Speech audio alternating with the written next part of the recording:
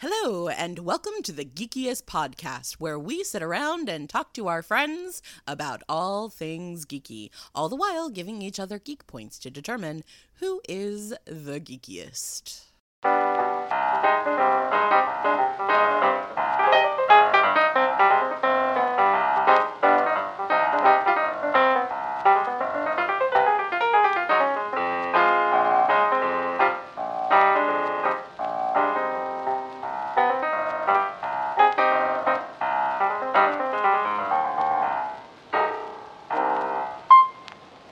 Welcome to the Geekiest. I'm Joe. I'm Kayla. I'm Will. And I'm Caitlin. Well, we've got Caitlin in the hot seat this week. Hi, Caitlin.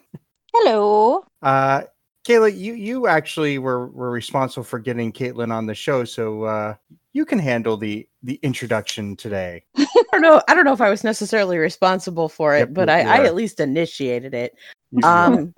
Caitlin and I know each other from back in our geeky Rennie sword fighting days. Caitlin was much more of a badass than I ever was on the field, for sure. But we had a mutual love of the Renaissance and kicking people's butts with swords. But then Caitlin went on and became this incredible. She's always been intelligent. Science superhero that I am just absolutely fascinated by, and unfortunately we haven't, because she has been so busy getting degrees and working and changing the world and being a wonderful person.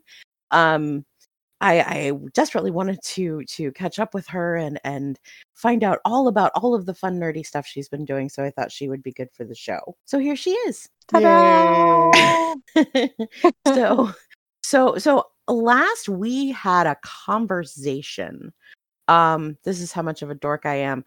I believe it was as I was traveling up the state to go to that I'd left the house at 2:00 in the morning to travel all the way up the state of Florida to go to an MSI concert in Jacksonville. Yes. And we stopped to say hello to Caitlin, and I think that was the last time I saw you. And at that point, I think you were in school. Yeah, that might have been was that seriously the last time we hung out in person?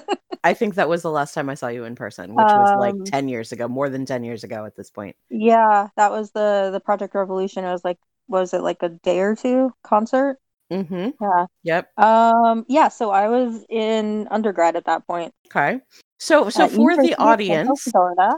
Yes. give us the overview of your education and expertise. Okay, but first I'm gonna sidebar you and kind of maybe possibly blow your mind, because I found out nobody knew about this when I was way back when with Ren Fair and stuff. Cool. I have been a ginormous science nerd like my entire life, and it actually originally started with marine biology. And like I did a shit ton of science fairs, and I got some papers published with the Florida Junior Academy of Science, and I also was on the Discovery Channel Young Scientist Challenge in 2000. And I was named one of the top 40 young scientists of America. Holy cow. So boom, nobody knew that. Knew that. She's running around in armor beating on people. We didn't know she was like, wow. Okay, that's like a couple of geek points right there. Yeah, that is. So you had your helmet really well done in protecting that beautiful mind of yours. That's really funny, because actually I had What the Fuck do my helmet checks often, and he's not very nice with the helmet check. So Watt was a bit rough. He does the left-right punch to the face, and you hope it doesn't hit you. Which most of the times it didn't, being honest. But yeah. It worked, though. Made sure you had your helmet on right. Yep, that is accurate. But yeah, so I actually, I didn't just turn into it in college, if that makes sense. Like, I was doing it in middle school. Oh, this is my puppy, Puck. I can hear him. Oh my goodness, he sounds like a little velociraptor. Yeah, he doesn't sound like a puppy. That's amazing. yeah, so I started off with that when I went to college. Well, I'm sorry, I have to interrupt. You were on the Discovery Channel, Young Scientist. What were you on there for? Before we get too deep into forgetting where this was going. So I was on there because of going through all the different science fairs. So there's like school, county, state, national, international, and then there's some sidebar ones, and this was like a sidebar one put on by the Discovery Channel. And it was actually for, let me see if I can backtrack this. Classification of macroinvertebrates based upon their behavioral attraction to different light frequencies and modulation. Wow. That is what I went there for. Yeah. And it was basically like a week-long science fair that was recorded the entire time by the Discovery Channel. And it took place like all throughout like the Smithsonian's and like all the museums basically up there. And it was just like honestly just so incredibly awesome. Like we even got to meet an astronaut and have dinner in like the Senate building, and yeah, it was super fucking cool. That's amazing. Maybe my favorite part of it is that when we went to the zoo, there were supposed to be pandas, but because for whatever reason the panda shipment was late, there wasn't any pandas. So instead, they let us actually go inside the panda environment and like play inside the panda environment like we were pandas. And I have my a couple of God. pictures Now, from see, that. that's awesome. Like people walked by and we're like, "What's happening?" And we're like pretending to be pandas climbing trees and rolling around and stuff. It was really ridiculous. I love that. That's a geek point. So you Yeah, have so been. I'm sorry. Go ahead. I was just gonna say, so yeah, that's why I was on the Discovery Channel very Wow. briefly in 2000. Wow, that is super cool. It's amazing how many Florida kids at some point have said, "I want to be into marine biology," or "I want to be a marine biologist when I grow up." Mm-hmm. And then so few of us actually do. Yeah, which is kind of the next part of my story, because I actually out of high school I was accepted into an accelerated PhD program for marine biology at Nova Southeastern because I was working in their crinoid lab at that point. Wow. Yep. So I didn't do that because it was basically like a very close family friend for like 7 years, and also a mentor in science, and he was also like my teacher in high school.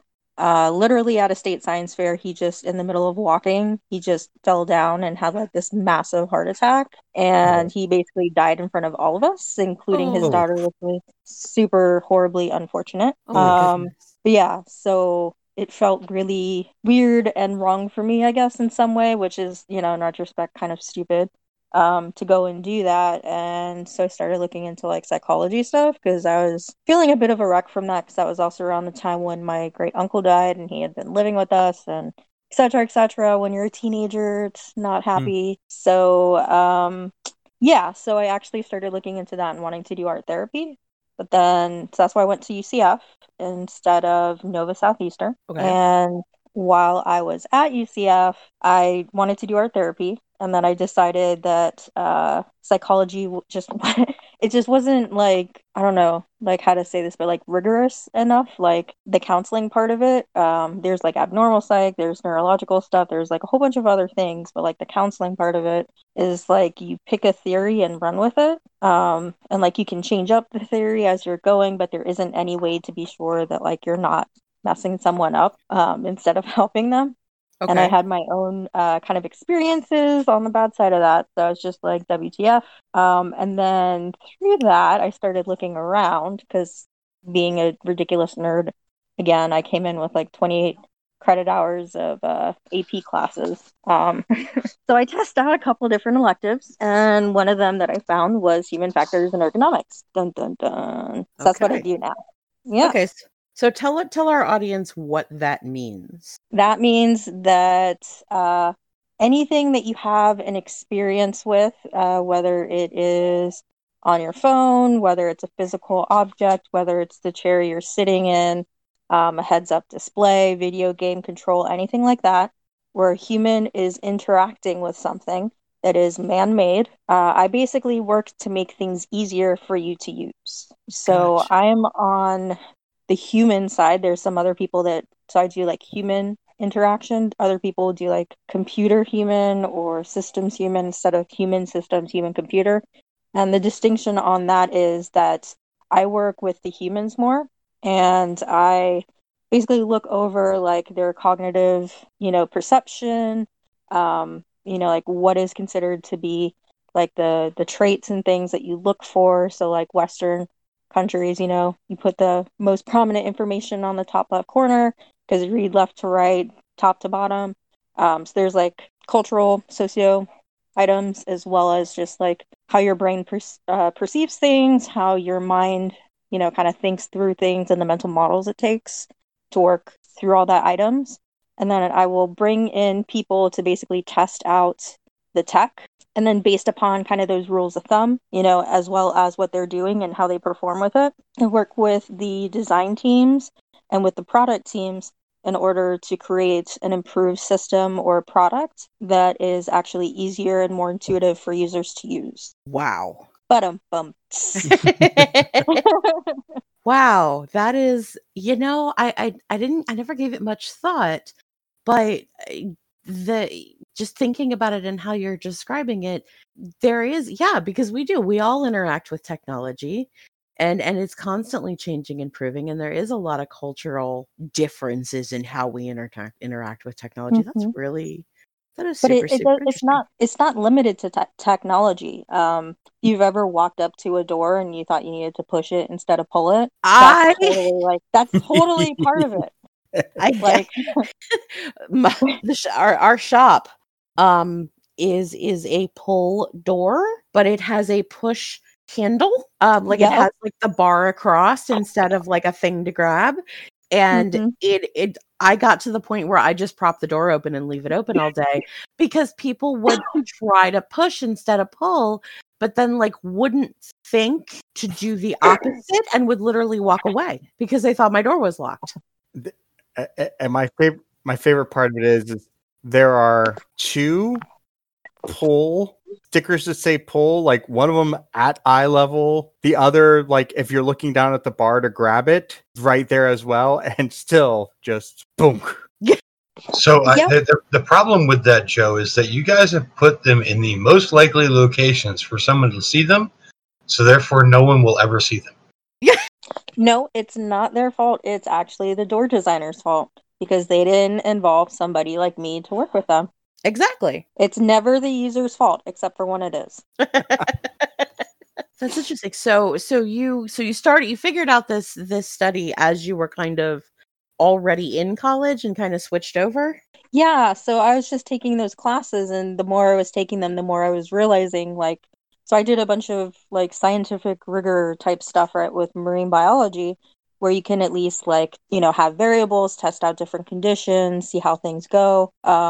Like that was my middle school project that I went to the Discovery Channel for. My high school project was focused on using artificial substrates as a substitute or adjunct for live rock. So I was basically like putting down fake structures of different kind of densities and like compositions into like the coral reef areas, and basically having them in there for a while and trying to do it around events at times too, and then popping it out, and then I try and raise them in different conditions in the lab to see like what I can basically keep, what I can keep growing, what I can kind of create more items with, what types of stuff do you pick up with the different items. So yeah, I mean, like you could collect variables, analyze, and like it's not very ethical to do that to people, you know?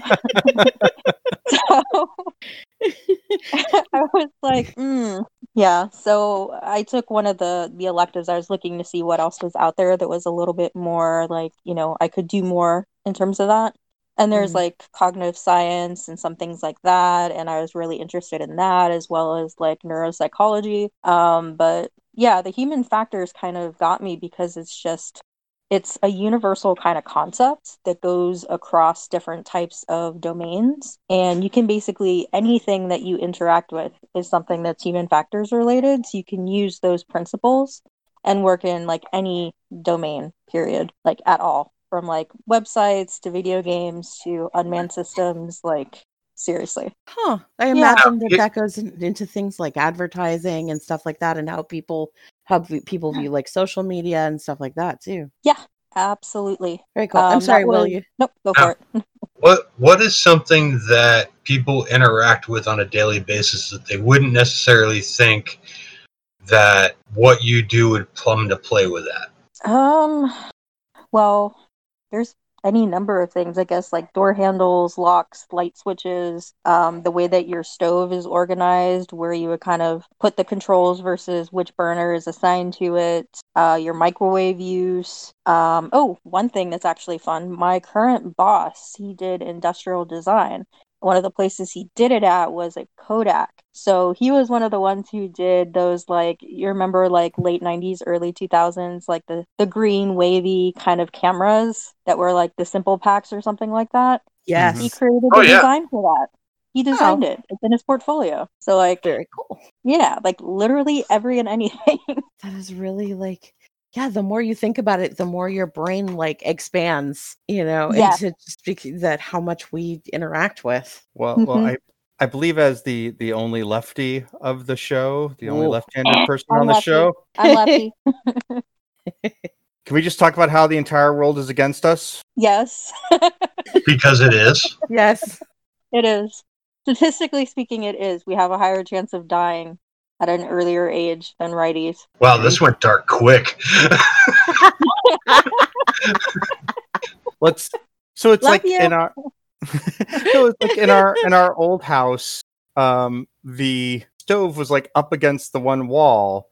And if you were right-handed and you were stirring, you could stir with your right hand and hold the pot with your left hand, and it was no problem. But if you're doing it left-handed, I was constantly slamming my elbow into the wall, or it was. See? And you know what else? If you think about notebooks, they're totally made for right-handed people, as well as pens. Because pens work best when you drag them, not when you push them. And we push when we write. I remember as a kid going to the left-handed store in St. Augustine, and my mom bought a ton of left-handed notebooks. That's awesome. And a few unfortunate left-handed propaganda T-shirts. Is it really propaganda though? It's okay, left-handed facts, but when you're in like middle school, early high school, wearing the T-shirt that says only left-handers are in their right mind, it's not as cool as your mom thinks it would be. See, I thought that was a cool. geek point, sir. I mean, like, it's funny, but as long as you have a corpus callosum intact, it's not necessarily true. So, fun fact there. That's yeah. You have a point there. So are you out while you're doing your user experiences? Are you making sure to stick up for us lefties so that we don't die at younger ages because of accidents? Absolutely. One of the big things actually that I do whenever it comes to like physical products is actually taking the lefty versus righty into effect, as well as like where to market the item is going to go. So when it comes to like button spacing, things like that. It also you have to worry about translation. So German is the common one where you'll get those super long words. So keeping in mind, like, where is this product going? What languages is it going into? But also when it comes to just manipulating things. I'm actually working on a product right now where there's discussion about lefties versus righties and how the lefty is they're basically going to get screwed, on one direction, which we're not going with, luckily. But like that was one of the things we actually had some CAD file mock-ups showing like the dimensions of the people and the way that they'd have to move, because we can't do it in person right now. But we actually aim for hitting between like the 1.5th percentile and the 98.5th percentile of human dimensions. The standard is at minimum 5% to 95th percentile of whatever your demographic is that you want to be testing for. So there's a bunch of different sites and books and calculations for that. And obviously each region is different. So like APJ, people tend to be shorter. North Europe tend to be taller. There's a little bit more of a spread out variance in America. But fun fact, the median height of the North American female is 5'4". That is me. So I'm not short. And Kayla, I'm pretty sure you're my height. So you're not short either. We're median, babe. I'm actually I'm actually I'm actually taller than that. I'm actually 5'7". But the funny part about it is so I would be considered somewhat above average by those numbers. I come up from a family where I am the only one that is under 6 foot, including the women. Well, I mean, look at Mary, right? Right? And my older sister's shorter than me. My younger sister's taller than me. So I have a big little sister. Yep. So I was the one that always got called short and short stuff and all of those terrible things that people do to people that they consider short. And then kind of got out into the real world and went, wait a sec. Yeah. So yeah, it's been this weird duplicity that I've had in my life with that. I've had kind of a crisis of height. Yep. Yeah. Well, I still get made fun of all the time because I live with Aaron and he's like 6'2"-ish, I want to say. So he'll like put shit in the kitchen out of my reach. We had to actually go and get a stepladder because of it, because I was climbing on the counters to get stuff. Yep. He was like, "Are you possessed or something? Why are you doing that?" I'm like, "I can't reach it." She's strong. She can climb. Yeah, we have to have that. We have to do that too because we live with the boys, and both the boys are. I mean, Jeremy is what, like 5'3" now, 6'4" or 6'6". I think he's 6'3" now. What? Yeah, you haven't seen Jeremy in a while. He's a giant. And Jason's about 6 foot. I remember him when he was baby Link. Yes. He is now big giant, not Link anymore. It's ridiculous. He's so big. But he's like got that, he knows it too. He's got these like broad shoulders and the triangle thing going on, and like he, casually reaches up and changes the light bulb in the ceiling, and just yeah. So we live with giants, and Joe and I are about the same height. It gets interesting around here. Hey, but you know what? You can take them out faster at the knees, so. This is true. But yeah, it is a farther fall. The downside is I taught him to fight. So. Yeah, it's gonna be used against you, KK. Yep, totally. Yeah, but anyway, so yeah, they're like we specifically look for that in my field, like righties, lefties.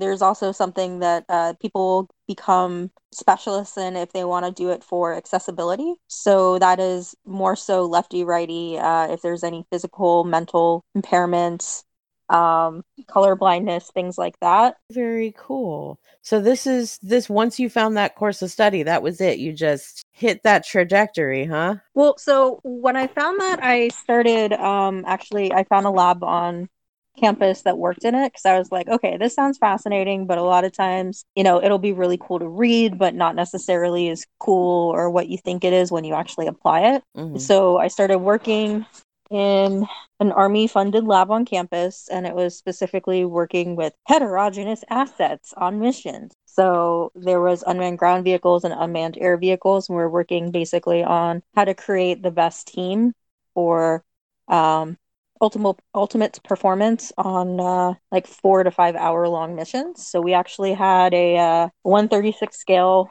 MOUT, which is what does it stand for? Mobile something urban terrain mobile. Oh, okay. I just blinked on my own acronym. But it's miniature operational urban terrain, I think is what it stands for. And it was basically a 136 scale of a city, and we had 136 scale I can fancy say that they're teleoperated robots and devices, but I mean they're basically RC in terms of like they had cameras on them and they were like the actual military device models, but when they're that small, I feel like it's not really a teleoperated semi-autonomous thing. I think it's but anyways, so we would have people come in and they did basically missions with the robots and inside the mock-up mini city.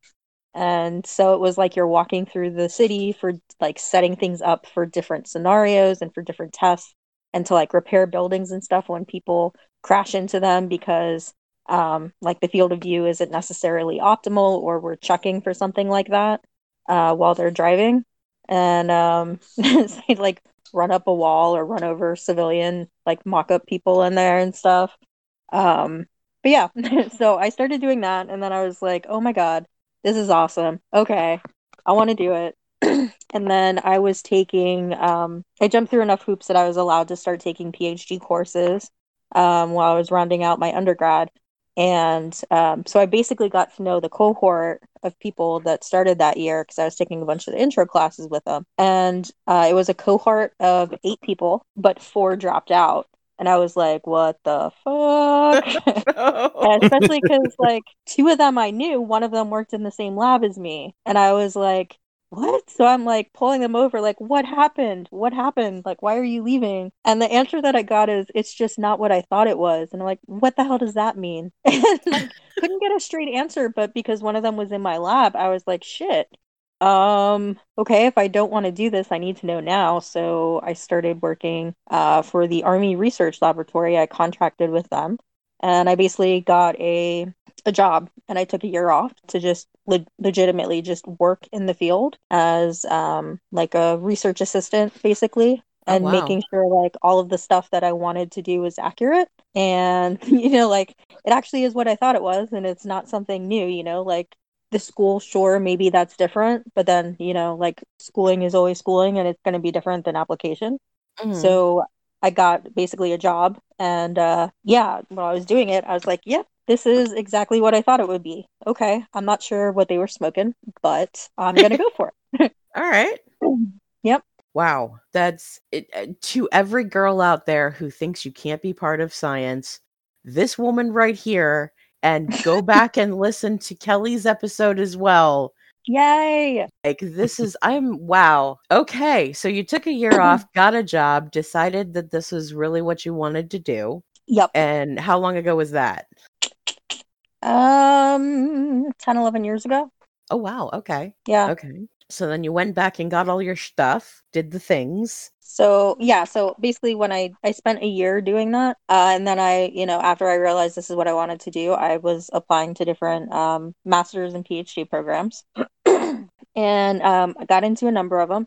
So then I started kind of looking around to see like what each one was, which one I wanted to go for. There is also, which I don't know in retrospect how much it really matters where you go to school. I guess unless you're strictly academic for like your undergrad, your master's, your PhD. So I kept on getting told by a lot of people like, oh, you can't do the 3 in the same place, even though you got accepted into the programs and they're good programs, but because you did your undergrad there, it's not good, doesn't look good on your resume, blah, blah, blah. Retrospect, I don't think that's necessarily the case. um, but at the time there was, so I was looking a bit more outward instead of staying in Florida. And where I wound up going was to San Jose State in California because it's in the middle of Silicon Valley. And basically the coursework was geared more towards like Silicon Valley stuff, like websites, apps, software, video games, things like that, right? Mhm. So I was like, okay, all of my experience so far has been very like academic or like ivory tower type things, Mhm. and a lot of it had to deal with doing waterfall style testing.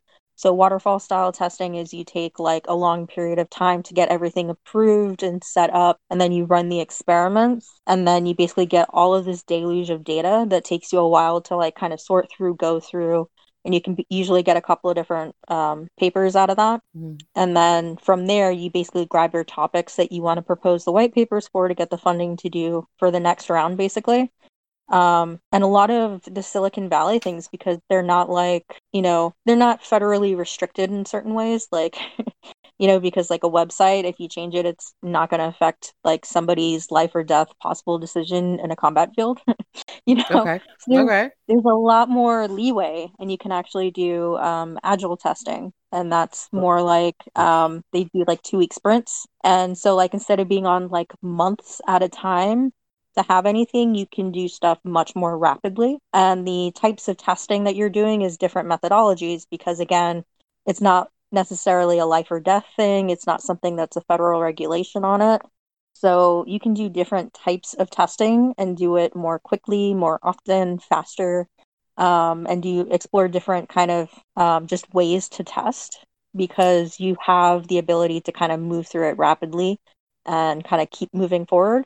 Or with the other one, you really need to, it honestly takes like easily a month, if not more, to just go through all the paperwork and to get all your proposal things in and then get signed off by the IRB. And then, you know what I mean? Like go through all the different processes and red tape in order to get the approval. So, so I thought, hey, this would be cool because, sorry, because I get it. the school program is more focused on that. And basically, like one of the things that the school has you do is you basically have a portfolio when you exit. Because in all the different classes, it's kind of like an experiential learning thing where you have to take what they're teaching and apply it. And the teachers are really good with like, working with local companies and stuff like that to get approval to basically like, if you do a heuristic evaluation on a website, you can turn it into them and then they can give you feedback on like how it was useful, if it wasn't useful, like that sort of a thing. Uh-huh. So at the end of it, you actually have like a pretty solid like portfolio that you can kind of shop around in the area if you wanted to work with it. And it's all industry focused. Nice. Yeah. So when I applied there, I also got a position at NASA Ames, and I was like, perfect. So I can continue to do my unmanned research. And, at the same time, I'm getting my degree. So I'll get the academic stuff and I'll get the industry stuff. And then I can kind of see where I want to go. So I worked briefly, and by briefly, I mean for about 10, 11 years as a web designer. And I think the one company, my last title was, well, one of my last titles was user interface engineer, but then they switched it to front end developer. But you mentioned agile, and I had flashbacks to stand-ups and scrums and Kanban. Yep. And yes. So am that's going- something that I deal with now, actually. And different teams have different timelines, so fun times for sure. I am going to give Joe a geek point for saying a bunch of words I don't understand, but Caitlin did, which means they're cool. although Yes. I Don't have to feel bad, KK. I'm on the outside on that one too. Okay. I have to say though, from working in that system and then not working in that system, there were some of the things that I saw in that system for web development that I'm like, this doesn't make sense for us. But like the use of the Kanban board, and that situation, like really, when I moved to a new company and they were doing everything very, very traditional, it made me miss my Kanban board and knowing what was being done and who was working on what. So another reason why y'all should move out to California is like Kanban is everywhere. Like in a what is it, the CrossFit, what is it, CrossFit Cube or something like that, right? Friend took a picture of it and sent it to me. They had a Kanban board set up for like who's doing what exercise at what time, moving forward at what stats. They had their own card with their own stats. They got updated as they got moved. I was like, this is so California right now. But like, yeah. Well, what's the bottleneck and where's the roadblock with your exercise, man? You were definitely able to figure it out pretty quickly. Wow. It's because Steve's taking too long on the rope thing. It's so funny because in my days of being a gym rat, I had a notebook and a pencil and I wrote stuff down, then I did stuff, and you guys are like, I don't even okay. They've got people hooked up with wires to machines. Right? Only they've I now got to do tested that. this That's pretty out. cool. Did you Yeah. actually get to do the $1 Million Man thing? I did, but for neuro stuff, I didn't do it for running. Did it for Okay. neuro stuff and for some body movements in general while using things in a training situation. I was so upset because when I was at NASA, I wrote my thesis there. And in the lab next door, there was the human centrifuge one to simulate like the G's and stuff. And they did all of the like astronaut stuff for coming back and going into to prepare the body for going to space. And they had a human centrifuge study that I wanted to take place in, and I got on the list. And then unfortunately, like it ran the same time I was writing my thesis. So I had to give up my spot. And I was so upset because I wanted to go human centrifuge. Wait, you worked there and you couldn't say, "Hey, look, just for fun." No, unfortunately, because that one. So NASA Ames is actually kind of cool because there's like it has the world's largest vertical motion simulator. It has the world's largest wind tunnel. It has like a bunch of really super sweet stuff. And it will get booked out in advance, and it will get booked out additionally by like private groups. So like I remember going into work and seeing like semi trucks being raised up into the wind tunnel basically, and they look like little toy cars. Wow. Yeah.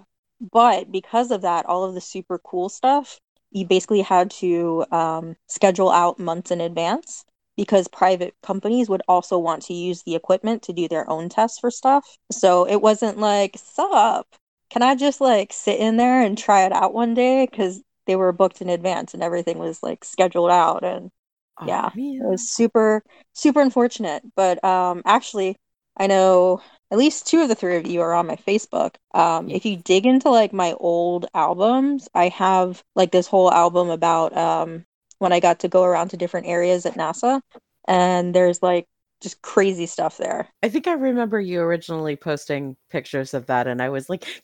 Yeah, pictures, and there's some video.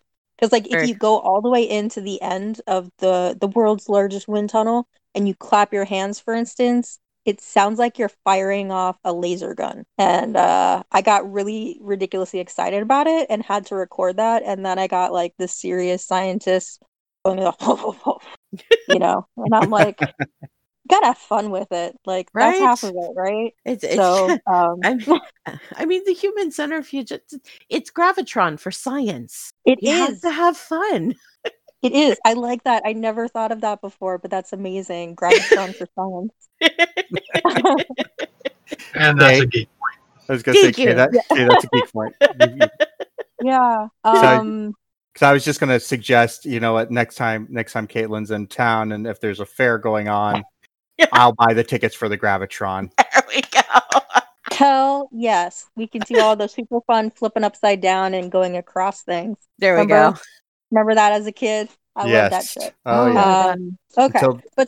Until the stoner in the center gets angry at you and is like, "Hey, do you want to get kicked out of here?" I actually had I unfortunately had my Gravitron experiences cut very short. That's my dog. That's fine. Totally fine. I sustained an injury in my early teens that made it so that I could not really like handle that kind of force on my chest for a while. So there you got your massive testicles or something else? Well, no, I got those at the same time. I'm giving that a geek point. Yeah, that's it.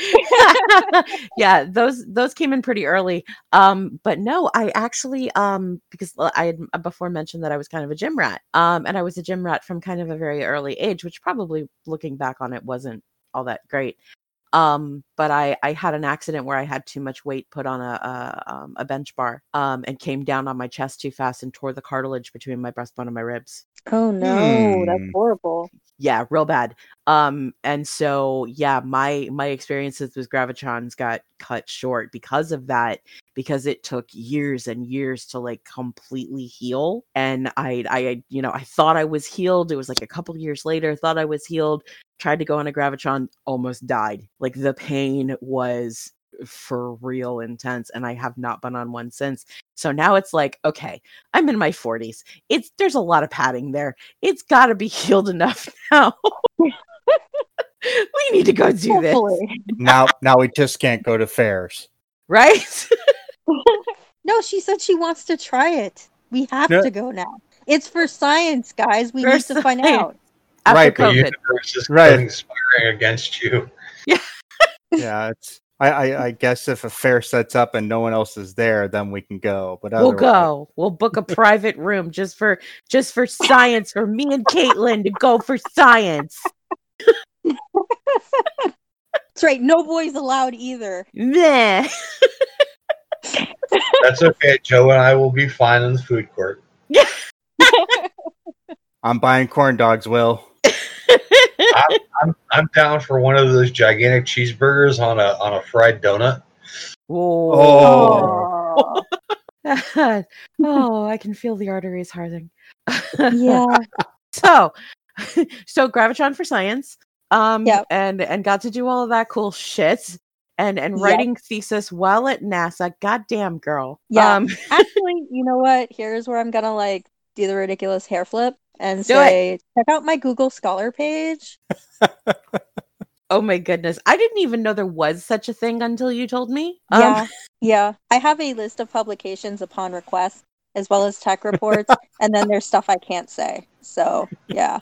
Okay, a geek point for the fact that she's piling on. As if, you know, working for the Army and doing cool shit like that. Nope. Then I went to NASA. No, and then I did my thesis while I was at NASA, because just being at NASA is not enough. There it is. Joe put it up in the chat. What did you put up in the chat? Your Google Scholar thingy. Yeah, man. Ooh, I've officially done nothing with my life. Right? There's this whole, like, you hit it and it gives you this whole, like, this link will take you to Scholar Google, da-da-da. Are you sure you want to go? Like, it's a big deal? Like...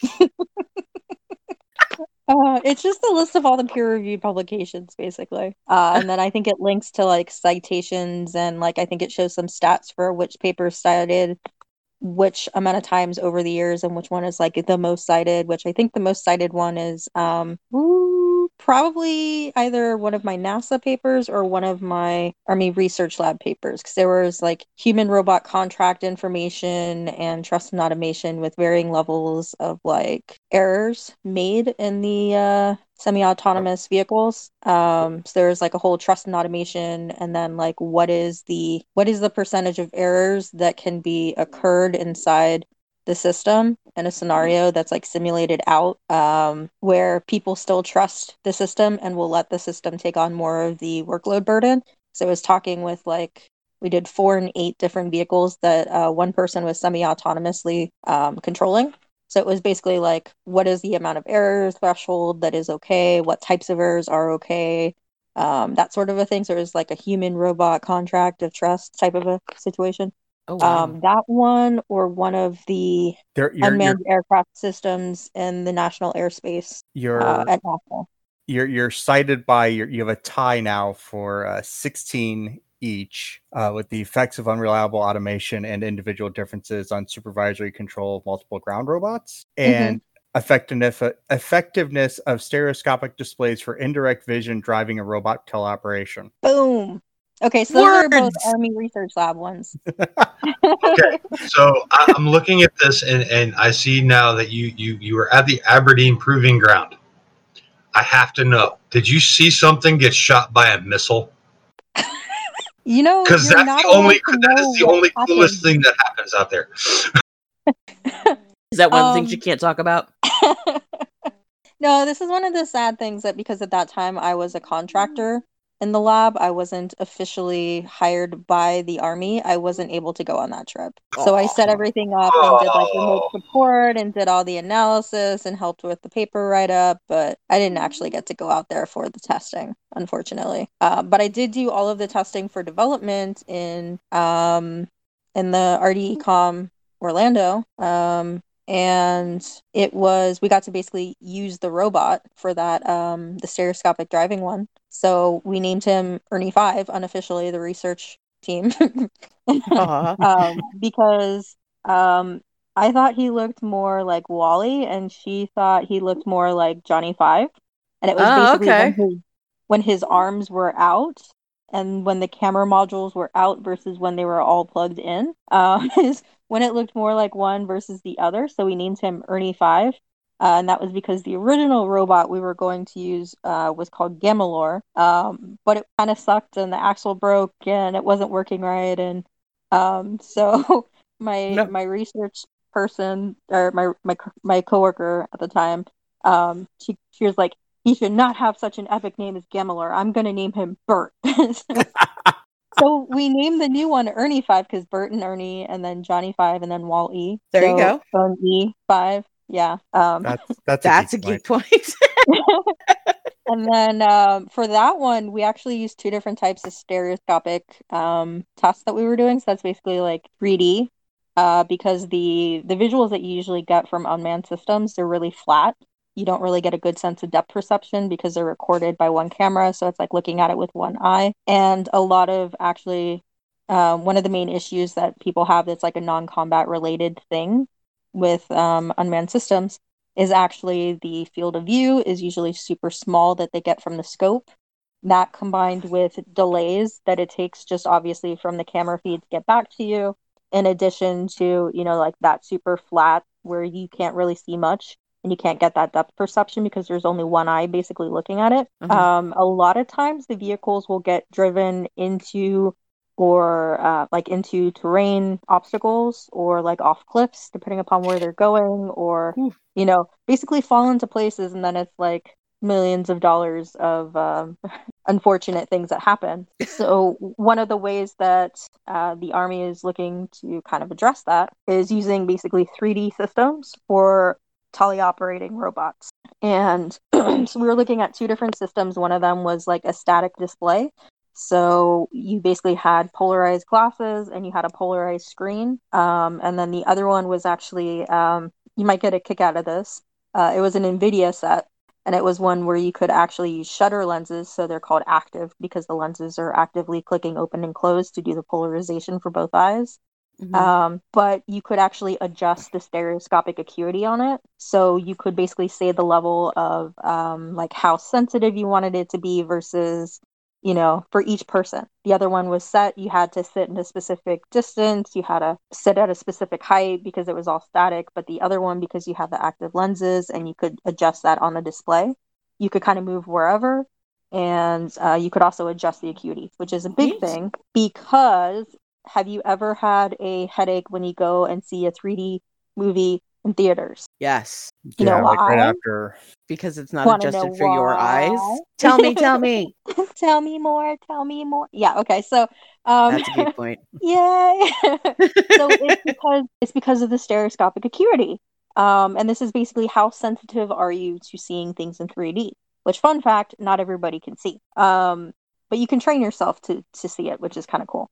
But it's because whenever they make sort of mass media, they tend to go towards the younger crowd because a lot of the 3D movies, a lot of the 3D things, they know that it's going to be experienced by kids and like early teens basically. So they will default the acuity level to be one for kids. So kids tend to have less acuity, so they're less sensitive basically. So the images are spaced further apart, and adults tend to be more acute or more sensitive to it. So you need to put the images closer on top of each other. So if you have them too far apart, you're going to get issues with getting headaches, motion sickness, as well as ghosting, quote unquote. So that's basically when it looks like you see two images, one on top of the other. And you shouldn't get that when the settings are made correctly. So that was part of wanting to see like what way does it better so that the drivers, won't experience that. Not really surprising. The one that you could adjust individually for each person was the one that won in that case. But yeah, so it's super cool. So sounds like a really long explanation to say you're just old. Yeah. Well, I was gonna say, they did. Saying her acuity is better than children's, but we cater to children's and the masses. I was gonna say instead of sci-fi where they just like hire kids to do military missions, they, we have kids playing video games. But yeah, that's Ready Player One. Yeah, there. Thank you. It's there's also the oh man, just totally fell out of my head. I hate my brain sometimes. The kid, the boy, there's a line of books and the things that turned into other things. Help me. It was the grass that turned into snakes and the beings that turned into trees. And somebody's going to know. Somebody in the chat is going to know. And I'm going to remember at 3 o'clock in the morning. And it was a kid that did the thing. And Xenocide. The name of the book was Xenocide. It's the...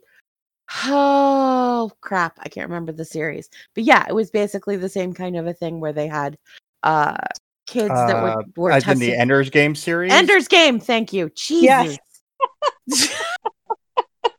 Good Lord, that was a long way to go for that. Holy cow. My keyword search sucks. Gotta get that database checked out. Seriously. If only we had an aeronomics expert to help you out with that. Well, since we bring that up. Okay. Do tell. So yeah. So then after that, I went into industry because I wanted to see what it was like before I pigeonholed myself into doing unmanned systems for government work. And I worked at HP for a bit. I worked at a French photography startup for a bit. I worked back with the Navy for a bit. And I'm currently with Thermo Fisher Scientific. So, what do you want to get into? Oh boy. Okay. Right? So what are you working? Can you talk to us about what you are working on right now? I can high level talk to you about what I'm working on now. Alrighty. Let's do that. I'm part of the Life Sciences Solutions Group at Thermo Fisher Scientific. And I work on a variety of things from basically helping out on some website stuff to their cloud apps to the physical instruments that they create for scientists to use, to the embedded interfaces that are on those instruments, to how the automation works inside the instrument, to how it is connected to desktop apps or cloud apps, to those apps themselves in terms of like how they're engineered, and then as well as the mobile apps for some of the ones that will let you do like remote reading or setup of stuff. Yeah. Wow. And I'm currently, because I'm in the Carlsbad, California office, the group work that happens out here is mainly doing, mainly doing more of like the life sciences items that are like the instruments. So like I'm working on a CRISPR app item right now. There's a qPCR instrument that's coming in, doing some liquid handling and some protein sample preparation type stuff. Yeah. And some of these instruments are actually like super fun and cool. So one of them is, I believe, Seek Studio Pro 7 and 9, or Quant Studio Pro, I think. Yeah. But so that one is a qPCR. So that is quantitative polymerase chain reaction. So it's part of the ways to do gene editing. So with this one, though, some of the really cool stuff that I got to work on, there is voice control for setting things up, opening things without needing your hand. And there's also facial recognition software.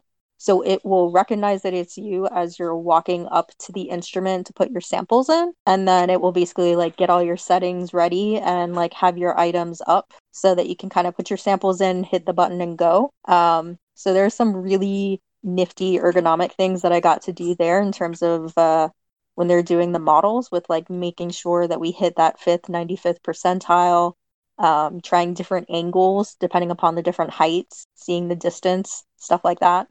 And there's an interesting thing that we saw in terms of a lot of times people, when they first set it up, they smiled and they didn't have their glasses on because they were just like super excited and they want everybody set it up all at the same time. And then in use, though, they'd walk over and they wouldn't be smiling because it's like, I need to get my work done. And they'd have on like their lab goggles. And so we actually had to specify in like the UBI, this super, super fun acronym that is probably my favorite. It means out of box experience, OOBE. So Ubi. In the Ubi, we had to provide instructions as to like how they needed to take their photos. So they needed to have a smiling, a non-smiling, and goggles on so that the machine learning could basically put that together. And but yeah, that was pretty funny in terms of like it didn't recognize people when they were smiling versus when they weren't all the time. Like some of the time it did, some of the time it didn't. Mm. So Oh, like that's that funny. was just, an interesting kind of situation there. Wow, that's I guess you wouldn't think about that right away. Like its face is a face, but face Yeah. changes considerably with expression and glasses and stuff. Well, it's interesting because, like, I know when you go get your like passport, like they are very specific. Your passport picture can't have you smiling. Mm-hmm. Because it changes It's how true. you look. Yeah. Plus, That's really- who just spent 8 hours or 20 hours on a flight and is going to be smiling? Good point. When I You got know? when I got my photo taken from my passport, the guy actually looked at me and said, "Imagine that you're about to go into a jail somewhere in the middle of nowhere. That's the expression that you want on your face for this picture." Ah, That's a very Yes. specific.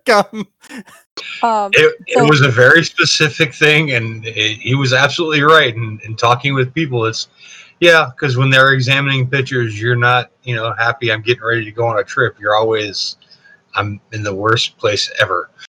So I actually heard something similar from Claymore. I was saw one of his concealed weapons permit license, whatever. uh-huh. And I was like, why do you look so fucking angry in this? And he's like, well, what do you think my reaction is going to be if I get pulled over by a cop and they want to see my concealed weapons permit? I was like, holy shit. And Wow, he said that, that's- yeah, they do the same sort of prompting when they take the picture. It's just Oh, crazy. that's really interesting. And for those listening, yes, we have a friend named Claymore. But yeah, I guess I never thought of that. I have one license. It is to drive. And the Nothing to picture, kill. nothing to kill. Nope, no licensing for anything interesting. And the picture's like 15 years old, and it was in my like rockabilly phase. I don't know why that picture is still, probably just because I haven't gone and got another picture taken. Hmm. Totally does not look like me. Well, to remind you, you need to make an appointment to go get your I license. do. I do. My license is expiring on my birthday. Need to go do that. Yeah, especially now. B-dubs, by the way, I never thought I would say this, but I miss Florida DMVs. Oh, Whoa. Because California ones are like even crazier. In addition to, they don't give you a freaking printed out license when you go there. They give you a sheet of paper that is a temporary paper license. And then like 2 to 4 weeks later, you get your actual license in the mail. wow. Right? Oh, that's Uh, crazy. I was I like, why don't you just print them out here? They're like, because it doesn't work that way. I'm like, but it does in Florida. I got this like weirdest look. And then like when I told that to Aaron, because he always makes a joke. Aaron's the boyfriend, by the way, for those of you listening that don't know Yes. me. But he looks at me and he's just like, I told you, Caitlin, it's an entirely different country. They have strange customs out there that we just don't do in the United States. It's like even when I lived in New York and got my license, I left that day with my driver's license. Yeah, Oh. nope. Although when I changed my registration over from Florida to New York, they collected my tag. But when I changed back when I moved down here, I was like, do I need to give you my New York tags? No, we don't care about those. Oh, that's interesting. So do Yep. you still have your New York tag? Probably in storage somewhere. Tags, because there's one on the front and back. That's right. Mm-hmm. That's right. Everywhere else in the world does front and the back. Accurate. We live in Florida where everything's weird. Mm-hmm. I couldn't. I would feel so odd walking out of the DMV with like my temporary driver's license paper. Paper. Just print it out. I would be terrified to get pulled over. Like, I have this Yeah. piece of paper. Yeah, it's crazy. It's yeah, no, I don't like it at all. Nope, don't like it. Dislike, do not like. Yeah. Yeah. So Okay.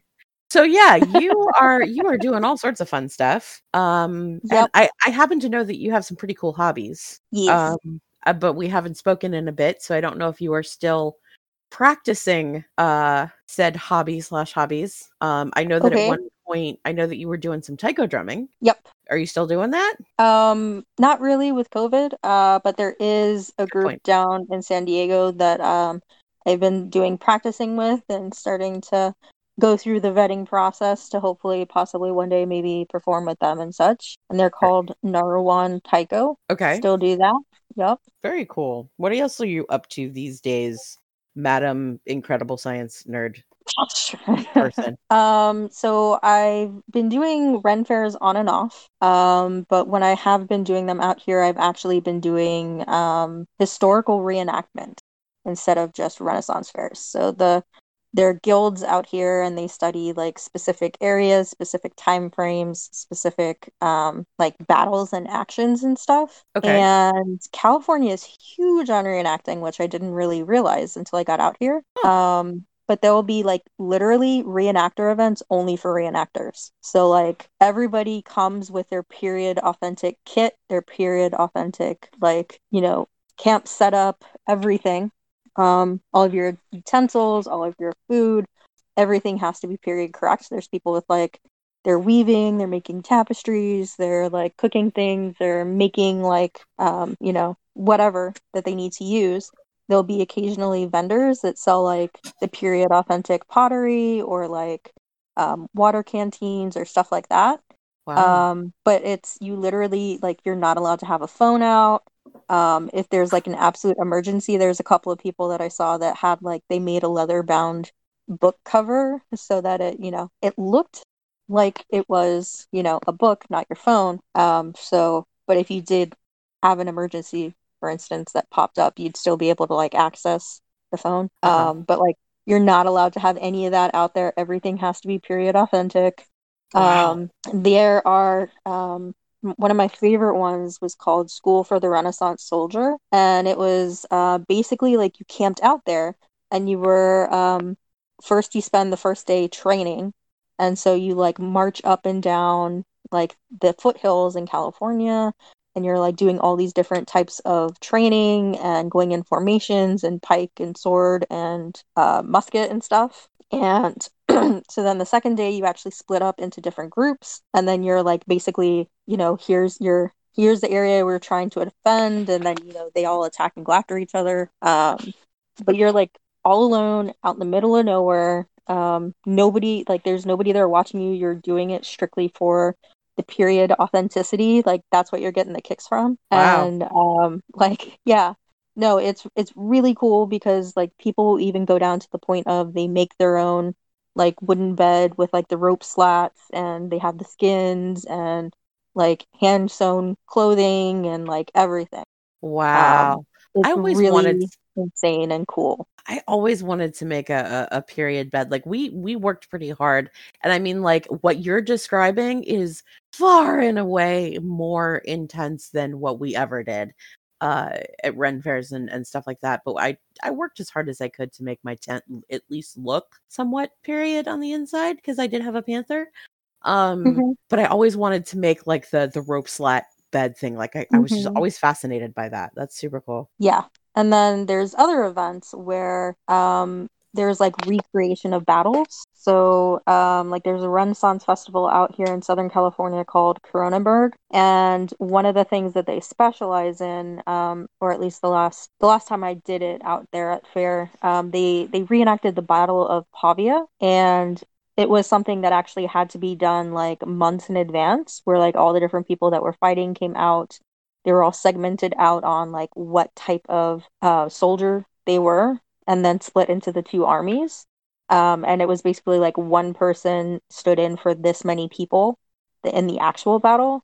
And Uh-huh. there's like a historical interpreter that was like walking in and out of how they were fighting to like explain what happens at this situation, and this is what happened at that situation, and this is how many people were really there, and like this is the dry, hot California sun, but back then it was this type of a situation, and like basically explaining the entire battle as like the people were reenacting it. Wow. And that was like so freaking cool. Yeah. So it was like legit full on reenacting, and there's a historical interpreter explaining all of it. And I was a drummer in the middle of that. So it was like really cool. Because I got to be basically center formation for a lot of stuff. Neat. Yep. Yep. But so that I'm kind of on and off doing. With that, I've also started picking up a couple of different rando things like leatherworking, doing some needleworking actually. Pretty good actually, I'm finding out at because like I like to draw, so I'm pretty good at like doing like embroidery work, like drawing. Hmm. Like I only know like Holbein stitch and another stitch basically for how to go through and do the period authentic stitches, but like when I go through it like I'm painting it, but just in the patterns, it works out really good. One of those reenacting events, I learned actually how to play some German drinking games that are period authentic. Oh, so, fun. I'm like Now you have embroidered my out. attention. Yeah. So I've embroidered out like called a Glückhaus board, and it's like a money changing drinking game in German, and it looks kind of like hopscotch. But it's you basically toss the money in and roll the dice type of a situation. Huh. So like it's really cool. So I still do the art stuff, though it's kind of like hit or miss here and there. Before COVID hit, I was signing up to be a tide pool interpreter at Cabrillo State Memorial. It's basically like a giant park, and part of it is the Cabrillo National Monument. Part of it is there is a cemetery for armed forces, and then in the National Monument Park, there's actually because it's basically on the tip of a peninsula. There's just a whole stuff of like crinoids and like tide pools and like all these awesome stuff down there, basically. Actually, not crinoids. Crinoids are not in tide pools. I retract that statement. But basically, there's like, lovely trails that you can hike on and areas you can go through. And then at like various spots, there's people that are volunteering, and they basically like tell you about the ecosystem and like what stuff you'll find. And this is when the high tide is, this is when the low tide is. If you want to go check out the tide pools, this is where you should go. Here's a little card with like what you might see down there, and just like, kind of patrol and help out. So I started to do training for that before COVID hit. So I was really excited, but I only got Oh. in through like, you know, the training, and then I got to hang out in one of the stations. And yeah, so that I'll have to circle back around on when it comes. Yeah. But I've also started to learn how to do aerial silks and hammock work. Cool. And I am so flippin' awkward on a lot of stuff there. Definitely like a whole body workout, but it's so freaking cool, and I really, really like it. So shout out to Aerial Theory Fitness, San Very Marcos, California, for anybody who's listening. Because I love that gym. It's awesome. And they're very nice, very caring, and I can fall on my face a couple of times and it's all good.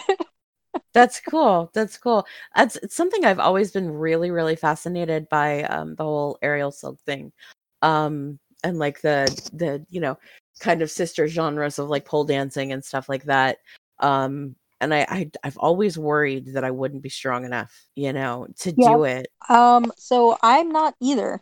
There are some people that are like ridiculously crazy insane, and can like leave their legs out in like a V formation, and they're just climbing like the rope with their hands basically. Oh They can Jesus. go all the way up to the top, tag the little bell at the top, go all the way down, go back up and go down like a couple of times. I'm not one of those people. I think I had some benefit because haven't done this in a while, but I used to do rock climbing, and I could do a clean 5'9".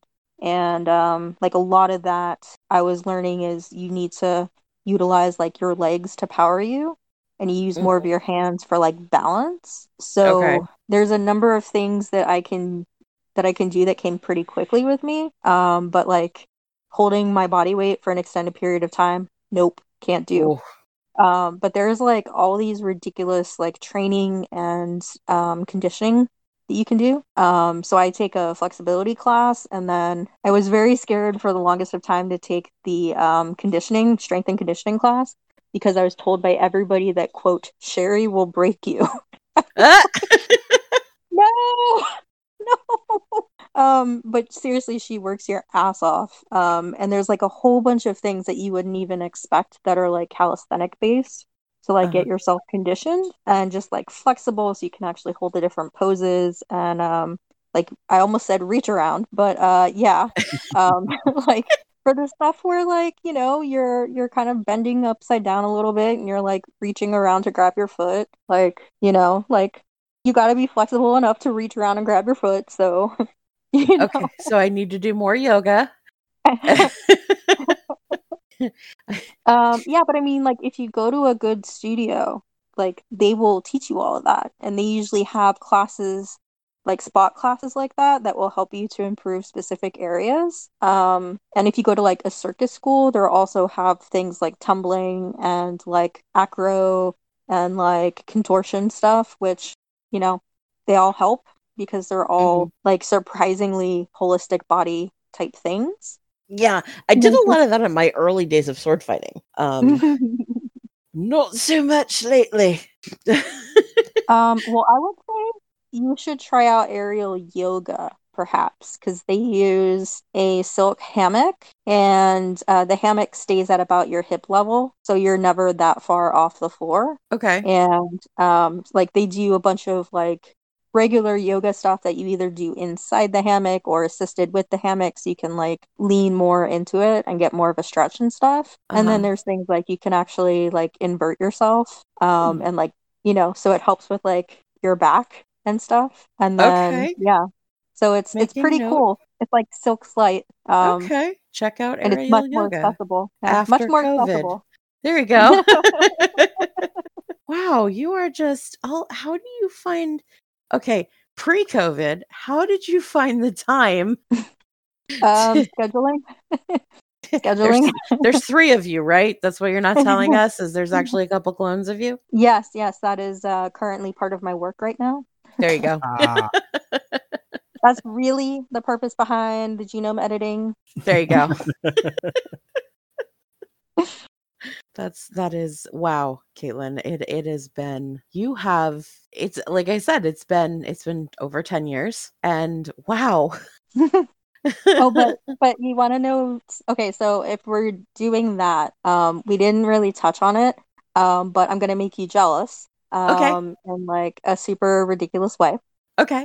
So I worked at a French photography company for a while, and because it was French based or France based, I guess I should say, because it's a French company. Uh-huh. I actually had to go out there and spend 2 weeks at a time, kind of every other month in Paris, Oh because geez. oh, that's where my teammates were. And so when we needed to do, so I'd be doing usability testing and such out in the United States, but when I went over there, I would also do it and bring like the designers and some of the product team members along. And because it was basically, I think they called it like a compact connected camera, like professional quality camera. So it was a DSLR basically, and it mm, had 6 different camera lenses, but it was a small little thing about the size of like a deck of cards, and it fit in Wow. your pocket, and you would pop it onto the side of your phone, and oh then wow. you could do all of the same things. And like honestly, I had a Nikon that I took with me, and like I stopped using the Nikon even down in the catacombs when I went in there, because the DxO camera was just, it was better than my Canon. Holy Um, cow. so yeah.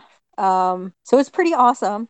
But besides being out there in Paris, because that's where the company and the team was, whenever I would do like the testing, you know, a quick and easy way to tell like who you're testing and do like screening, because that's part of it, is you want to make sure you get the right users to test out the tech. Uh-huh. But since this was a camera, you know, I had to go out to all of these beautiful, like gorgeous locations in Paris that are frequented as tourist attractions, so that I could basically like screen out who had what type of camera, how are they taking the photos, and then basically at a glance get a feel for where they were on like the experience side, as well as like what type of equipment and items they had. So, you know, I had to go to Oh. all of those like super famous tourist locations. Oh, you Just because poor I just thing. had to. Oh, I know, it was Oh. horrible. It was horrible. It took up so Oh much my of my goodness. time.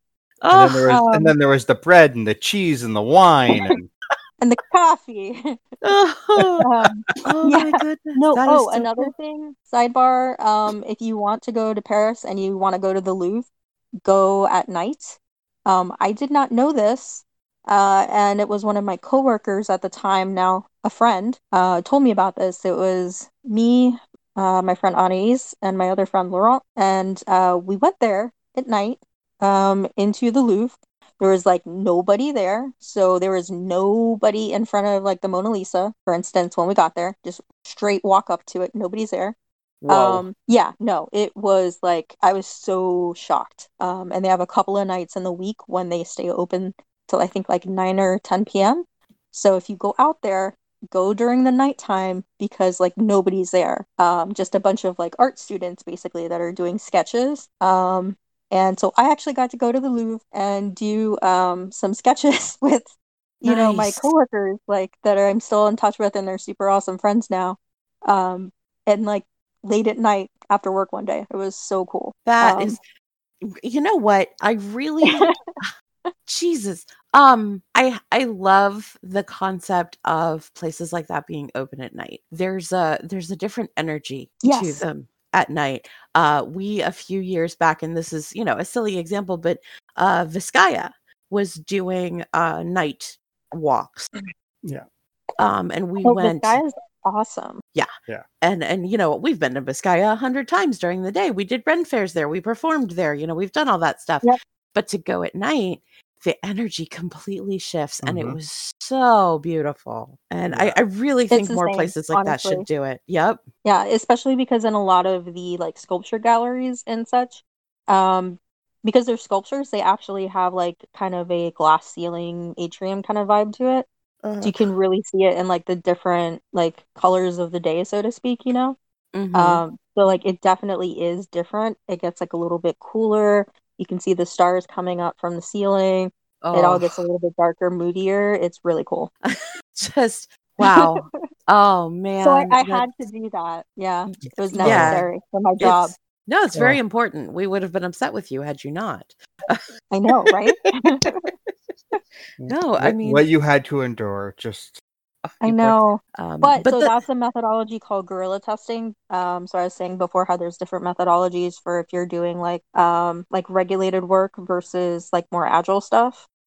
So instead of doing in a situation where I needed to work out months in advance, have a controlled setting, controlled variables, like all that stuff, it was something where I was able to take a prototype out, bring it to different types of users, certify that they're different types of users, have them do a couple of structured tasks while we're there in terms of taking pictures, taking videos, manipulating the different options that they have, and then collecting feedback as well as some success measures. And doing it all on the fly, basically, in kind of like a free form. Like you have the structured tasks, but you walk up to the people, you try and get their attention, their assistance, like right there. Maybe you give them a coffee card, maybe you give them like, you know what I mean? But yeah. for the most part, you're just kind of like grabbing people off the street that look like they fit your criteria, talking with them a bit, and then having them do that in real life. So it was actually really fascinating because what we were finding out with that camera through doing stuff like this, it tended to be older people who had like the super fancy camera set up, and it tended to be younger people who were using like smartphones and stuff to take pictures, which not really super surprising. But what was surprising was that the older people that had the super fancy cameras, where they knew like all the different things, like what's an f-stop and how do you control it and what does it mean if you change your focus and how do you get the perfect bokeh, like those people weren't touching those controls, which were on the iPhone that was connected to it. They only wanted to use the physical button that was on the camera attachment, but they didn't want to change, like even though they knew what all the different controls were, they didn't like they were feeling uncomfortable trying to use anything on the touchscreen. And then the youngins were the ones who were like, I don't know what this means, but like, whoa, this is a super cool effect. Whoa, this is super cool. Oh wow, I can feel the lenses changing in my hand. I'm gonna snap it. Oh look, if I press and hold, I can take like an action shot. And like the ones who had no idea what they were doing were the ones who were using it. It was like an interesting kind of shift in opinion on things. And also like that's where it played into marketing, right? Like you want to market it to the audience that will actually make the most use out of it. So, that was an unexpected thing that we passed back. But I think actually the most interesting participants acting differently than they typically do would actually be while I was doing work with the Navy, because we found out, typically speaking, when people are using technology, right, the older you get, the more you want to just stay with what you're used to, and you're not necessarily as exploratory in terms of like what you want to tap, how you would think to manipulate things, what gestural controls you would use on like a touchscreen device. I find myself as I'm getting older doing that. I'm doing exactly that and having to like get my kids to make me explore things. So yeah, well, that's just a usage pattern that's like kind of universal for the most part. And the younger you are, the more exploratory you tend to be. And part of that is like, besides just having the spatial, the cognitive, like what you're used to, all that other stuff, there's some interesting. There's my dog. There's some interesting kind of like societal issues there. And with armed forces, one thing that was interesting to find out, the people who would do the exploratory behavior were actually the older people, the like career people who'd been working there 25, 35, 40 years. And the ones who would not do anything and they'd like basically just be afraid to try anything were the ones who were like the new recruits. And so I was like, oh my God, what is going on here? This is like the complete opposite behavior. 1 second, please. Oh, no problem. Deal with the babies. Yeah. Oh my goodness. They need kisses on their heads. Yes. Oh my goodness. Just you tell them. We want treats. Mom, you're paying attention to something that is not me. Why? That's exactly what's happening, actually. Baskel knows when it's around 5 o'clock, and he gets very upset if I'm still working then. And then he, like, the later it gets, the more he progresses. He's like, I want my snuggle time. But yeah, so back to that. It was because the new recruits, basically, like the ones that are like right out of basic and stuff, they are basically drilled into them. Do not touch anything you do not know what it is for. Okay, that makes sense. It's because there's a huge amount of systems, some of them going back like 30 years or more. And, people have figured out ways to do what they need to do. And it's not necessarily the way that you would think or the way that's in like the book. But if it works, it works. So they'll do like on the spot kind of training and commands. So they're like, do not touch this. Do not touch that. Only press this. Only this situation. And the older What ones. happens if I push this button? Oh, look, that missile just fired. I'm fired. So basically, but then the people who I actually worked with a Carl, and he basically fit the llama like so good. But yeah, so like the older people that have been working there, they're like, I don't give a shit. Like, I've been here so far. What you gonna do? Like, I already got my retirement in. I've been here like this many years. Like, I'm gonna press that button. Like, I can do it. Do what I want. I do what I want. It's all good. But yes, I was just like, whoa, that is like just the complete opposite behavior that you usually get. So then, right, the part of what I do is you need to try and encourage the behavior that's being frowned upon, and basically being drilled into them to do the opposite when you're working on the new systems because you're improving it. And like one of the most heartrending things that I heard there was just how many times people were like, wait, that's what all you have to do? It's that easy? Like, you don't have to do this, that, or the other? Like, that's it? That's it? And I was like, yep. And they're like, oh my God. Just like, oh, you sweet summer child, what have you gone through? Like, when I moved to New York, I lived with a girlfriend's family, and her father had been in the army during Vietnam, and he got assigned to the coastal guns that used to be in the Northeast. And he was telling me that, you know, they have like the whole army line of like, you're the guy who loads in the shell, you're the one who closes it up, you're the one who does this. And there's one guy who stands at the end who all he did was have his hand out, and there was nothing for him to do. And finally, her father, very curious guy, was like, "Hey, Sarge, why is that guy hold his hand out?" He said, "Well, when we first started these guns up, they were mule wagon drawn weapons. They were, you know, you pull them in by mule cart, set them up, and the guy on the end's job was to hold the reins of the mule so that when the cannon fired, the mule didn't start." Yep. So he was holding a traditional position that was outdated simply for the fact that it was history of holding the mule's harness. And the regulations haven't been changed, so they must follow them. Yeah, even though the gun is now like fixed in place, there was no cart running the gun out. I was like, yeah, that sounds about right for government stuff. Yeah, that's. Yep, there's unfortunately a lot of things like that, and I will say that the government is working to improve on that. But there is that's where it goes back to the whole difference between working in industry versus government.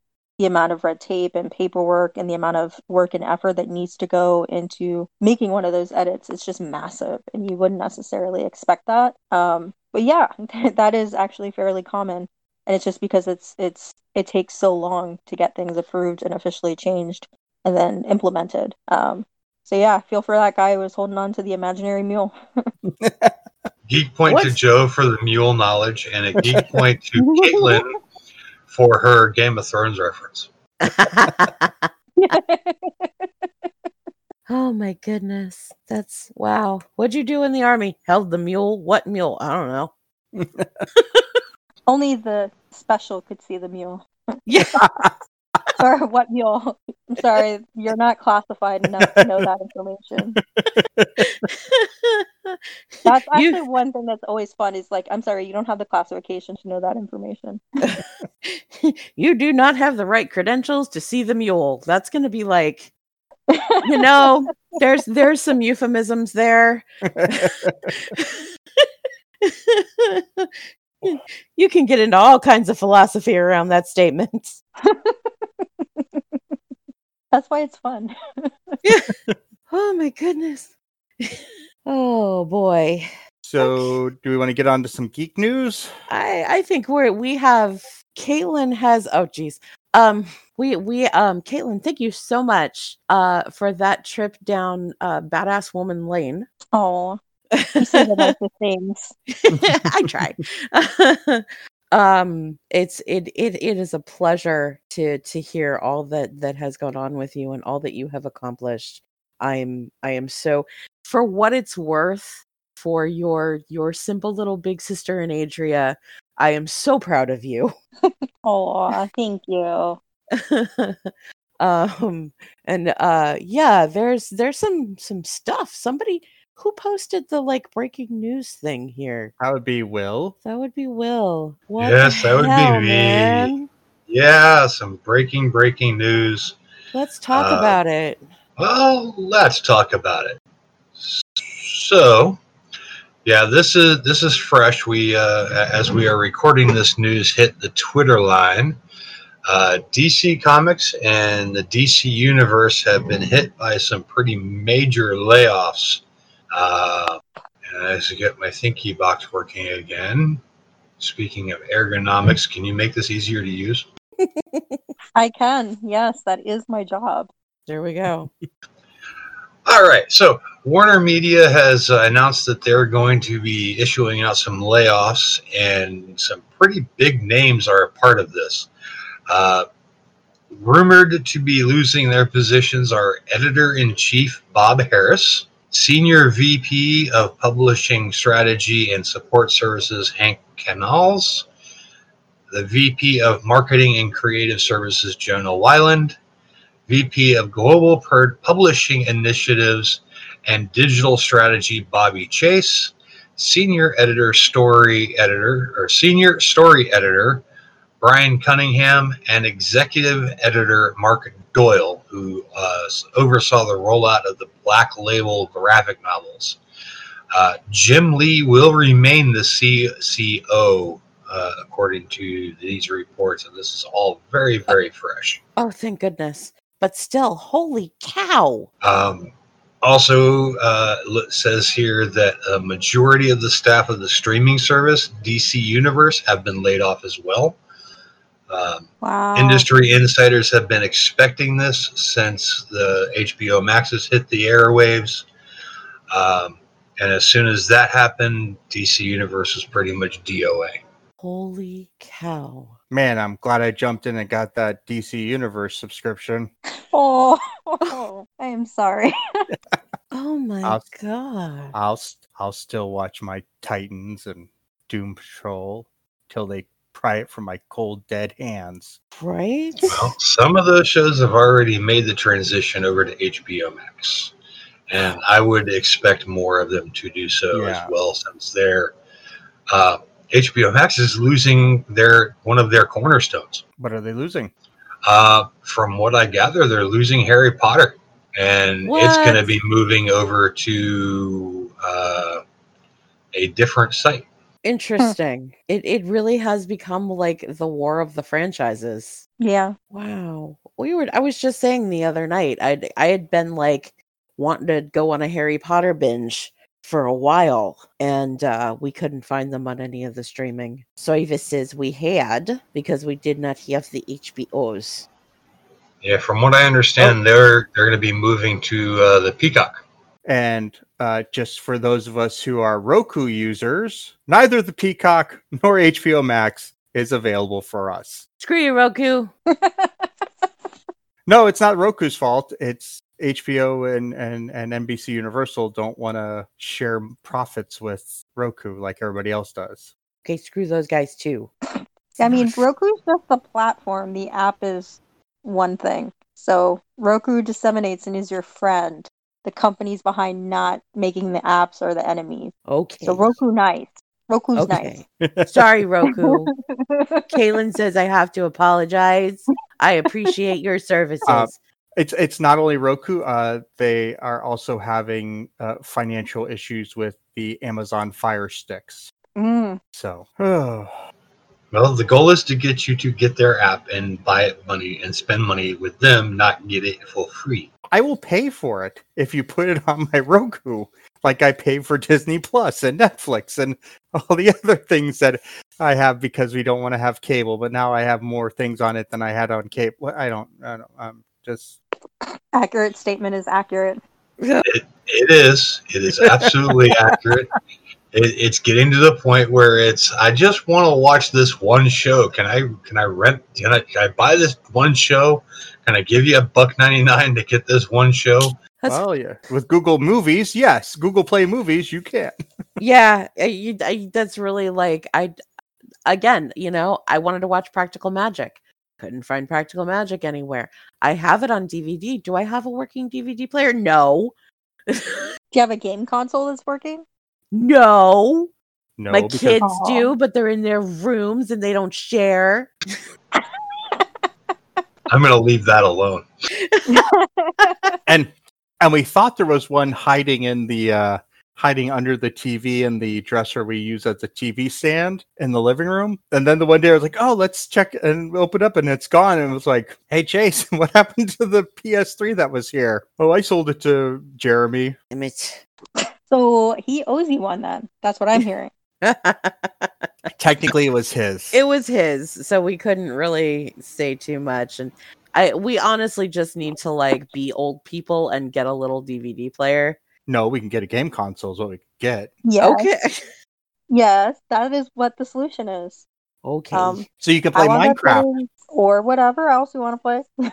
No, Kayla has on multiple episodes has mentioned wanting to play Minecraft. I do, only because I want to learn to play Minecraft so that I can make my D&D world in Minecraft so that my D&D players can wander around the world like for realsies. That's it's really That the would only take reason I quite a want to do while. it. Yeah. Like, because like I'm world building right now. I'm doing a game that we're kind of we're loosely basing it off of like fairy tales and stuff like that. And Aw. there's these, it's all of the 10th kingdom. There's all of these kingdoms, and then there's like the central nexus city that they get to go back to in between quests and whatnot. And I really just want to build this for them. Like, I want this to be like this gift to my D&D players, where like one day I can show up and go, turn on your console, because they have like a giant TV, and show them this incredible thing. But I have to get around the fact that I it's a video game and I have to learn to play it. Mind you, this is the same woman who doesn't particularly like having to play using Roll20 because it feels too much like a video game. Well, I mean, there is actually a new game out, Minecraft Dungeons, where it kind of is like it's an RPG in Minecraft, so kind of like that. But obviously you can't create the environment and stuff there. But there are other simulation programs and stuff that you can do where they come with preset like images, shapes, things that you can pop in there. We were actually looking at one of them for work for some of our remote testing exploration ideas. And it is a AR type thing. So, you can actually put on a headset and view it, or you can watch it on your computer. But like it's a 3D object, it has space, you can walk around, move around, do stuff like that. So there's definitely programs that you can do that with besides Minecraft, unless you want to go for like the 8-bit feel. I like the 8-bit feel. I think for me, because there's some anxiety surrounding video games for me, and the more old school it feels, the less that anxiety is there, I think, is why I like that feel. And I used to watch Jeremy all the time, my son, play and just build stuff. And he would build these beautiful like waterfalls and forests and all of this cool stuff, and it looked like so much fun. And I think I just want to like connect with that again. I also have to resign myself to the fact that I have to pay for it. I'm old and I don't like to pay for things. Yeah. That's the easiest of the things to handle, though. Yeah. So, I mean, it's just do it, Kayla. Well, if you do, then I put in a potentially contentious card in the lot of saying get an Xbox so you can do Xbox Live, because I have that set up so I can hang out virtually with a couple of people in Florida. So it'd be cool to hang out with you too. Okay, there you go. Xbox Live, which means I get to watch my Practical Magic and I can play Minecraft. And you can hang out with me while you're doing either and I or can both. hang out with Caitlin, and I can be like, Caitlin, I don't know how to do it. Fix it. And you can get all of those apps that you can't get now. There you go. That's true.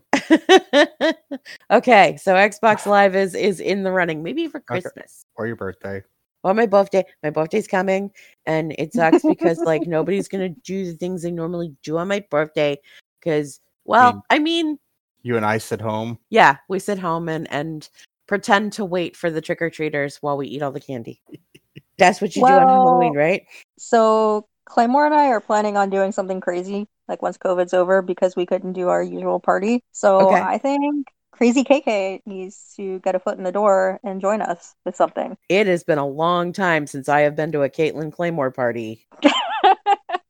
I think the last time I showed up at a Caitlin Claymore party, you were in the bathtub and Claymore was only speaking German.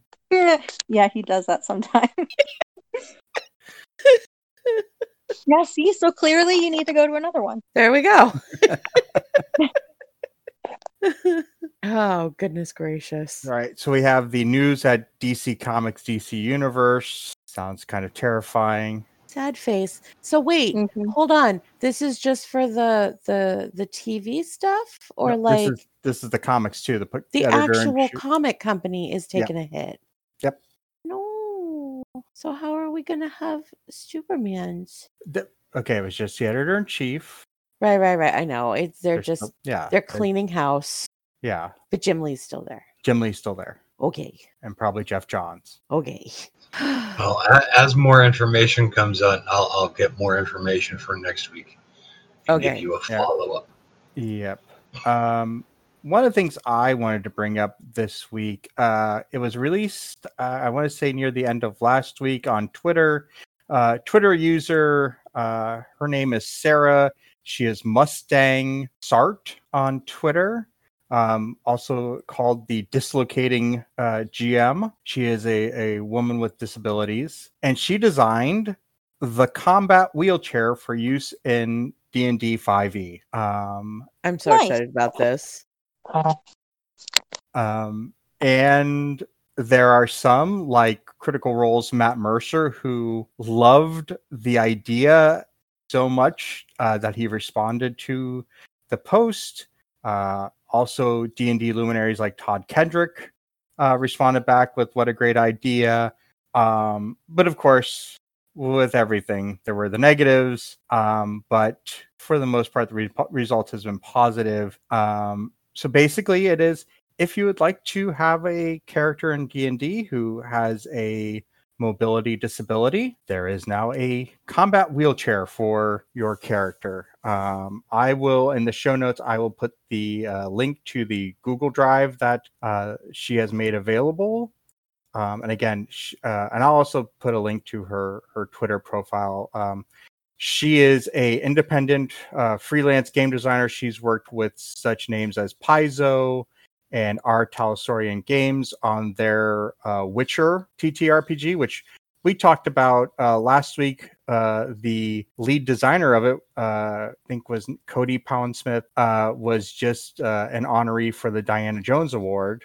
She's on that team doing work for the Witcher game. So that is very cool. Yeah, I think that's a very cool step, and to recognize that, hey, you know what? D&D heroes might have disabilities. It's just like the Curse of Strahd. Curse of Strahd Revamped is going to be coming out soon. This is part of Wizards of the Coast's recognition that there were some problematic things in Curse of Strahd. So all of the negative Romani stereotypes that were applied to the Vistani people in the game, those are being removed. And there is a heroine in the game, an NPC heroine in the game, who has a prosthetic leg. And in the original write-up for it, she is said that she tries very hard to hide her prosthetic leg. And that's being removed and changed so that she's proud of it, because she lost her leg fighting werewolves to save her people. So okay, yeah, very cool. Okay, yeah. so this combat wheelchair thing, we are going to let her know that we love her, right? Oh, I have already.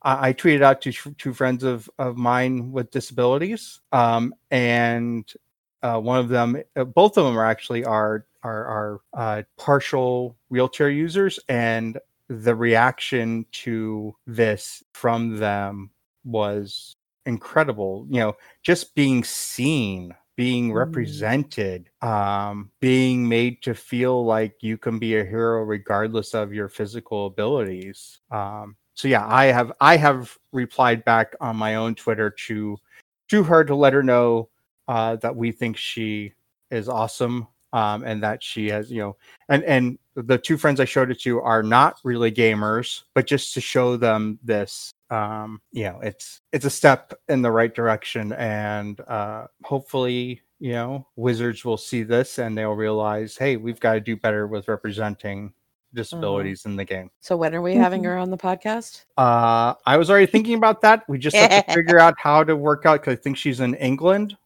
Ooh, so I'll stay up late or get up early or whatever. Just like put headphones on me. I'm good. As long as you don't have to figure out how the volume on the microphone works. Yes, exactly. I'm glad you said it.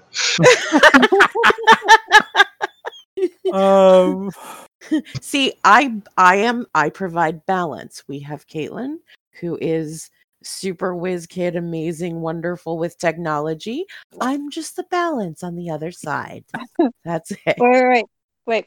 I'm a super whiz kid. Well, not a kid anymore. Goodness gracious. Yep. Yeah. How old do you think I am right now, by the way?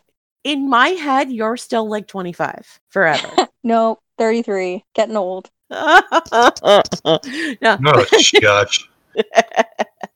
Um, Yeah, Get off our I lawns. I know. But you're still a youngin'. I freaked out a mutual friend of ours who'd known me since I was like, I don't know, 15, 16. It was Alyssa because she was Oh, posting pictures about her kids and how, oh my God, how is that happening? How are they this old? And I was like, I'm 33. She lost it on me. yeah, I can totally see Caitlin being like, no, you're not allowed. Yeah, Caitlin's an incredible woman.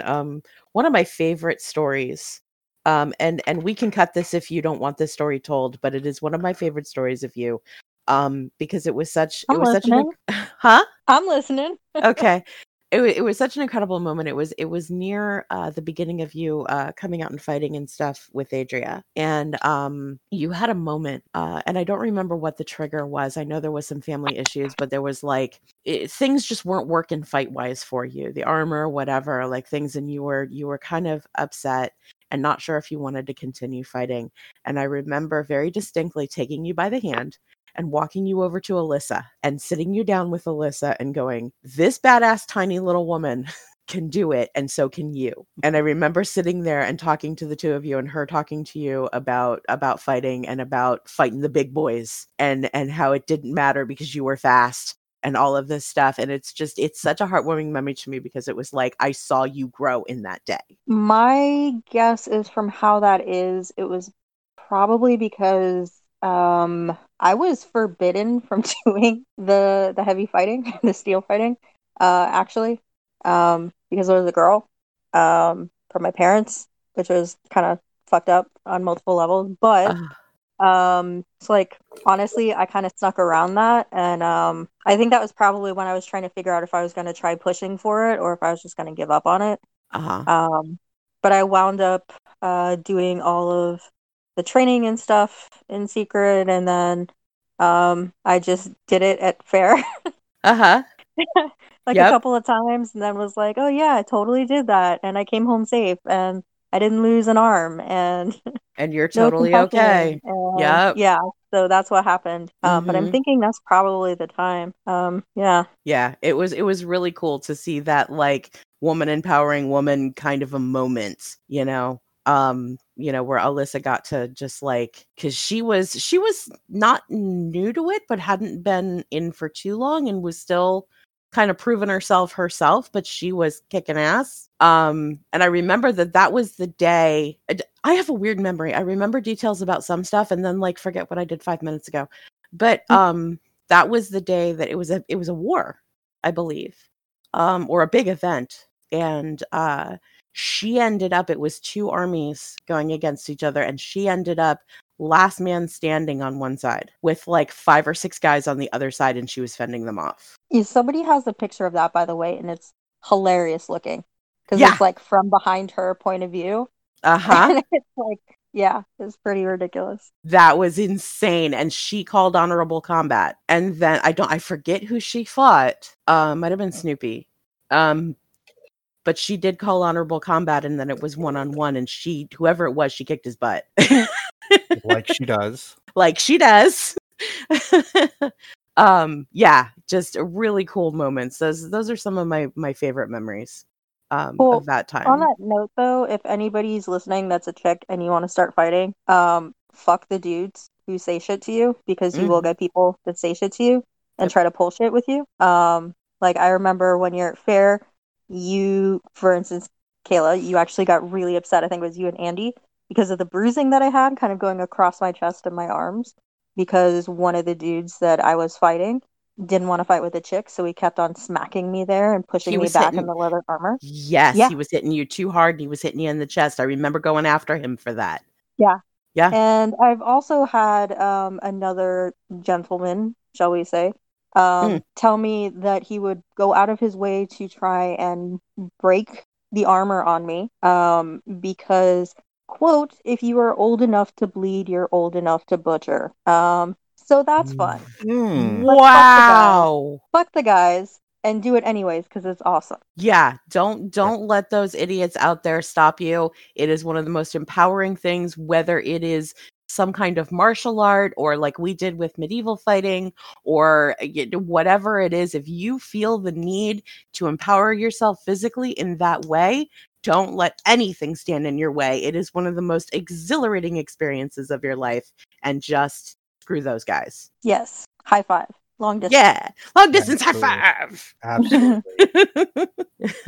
We have any other geek news to cover? I don't know. There hasn't been a whole lot going on this week. I know Star Trek Lower Decks rolled out on CBS All Access, and as soon as I remember to sign up for it again, yeah, we need to watch that. We'll watch it and give you some reactions too. Do some reviews. I have one last thing to go into, and I'll save the rest of these for next week. But this upcoming week is the last episode of Agents of S.H.I.E.L.D. Aww. Oh, wow. It's been on a long time, hasn't it? 7 seasons. All right. About Star Trek run. Yeah. That's actually a pretty respectable average TV run for a show, and considering that it really has absolutely nothing to do with the MCU, with the exception of Coulson, that's amazing. Yeah.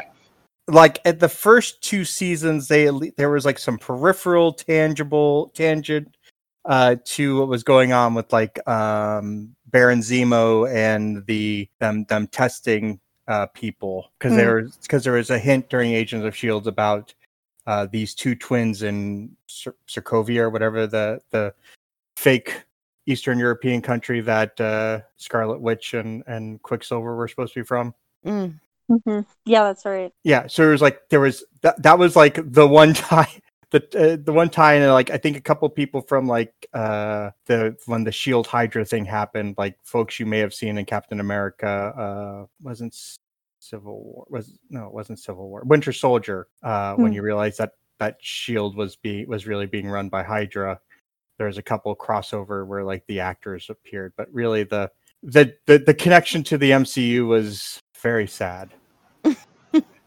Well, it wasn't designed to be you have to watch this in order to understand things. The original thing, the original thing though that Joss and ABC and Disney said was that they were going to be some things that happened in Agents of S.H.I.E.L.D. were supposed to have resonances into the movie, and the movies were supposed to have resonances into the series. It apparently did not work out that way. Well, what happened then is Joss left being the Marvel guy, and it became the Russo brothers who got their start on Community. So everything goes back to Andy. Haha. So if we're talking on TV shows that like started out but maybe don't have direct correlation anymore, Umbrella Academy, the 2nd season came out.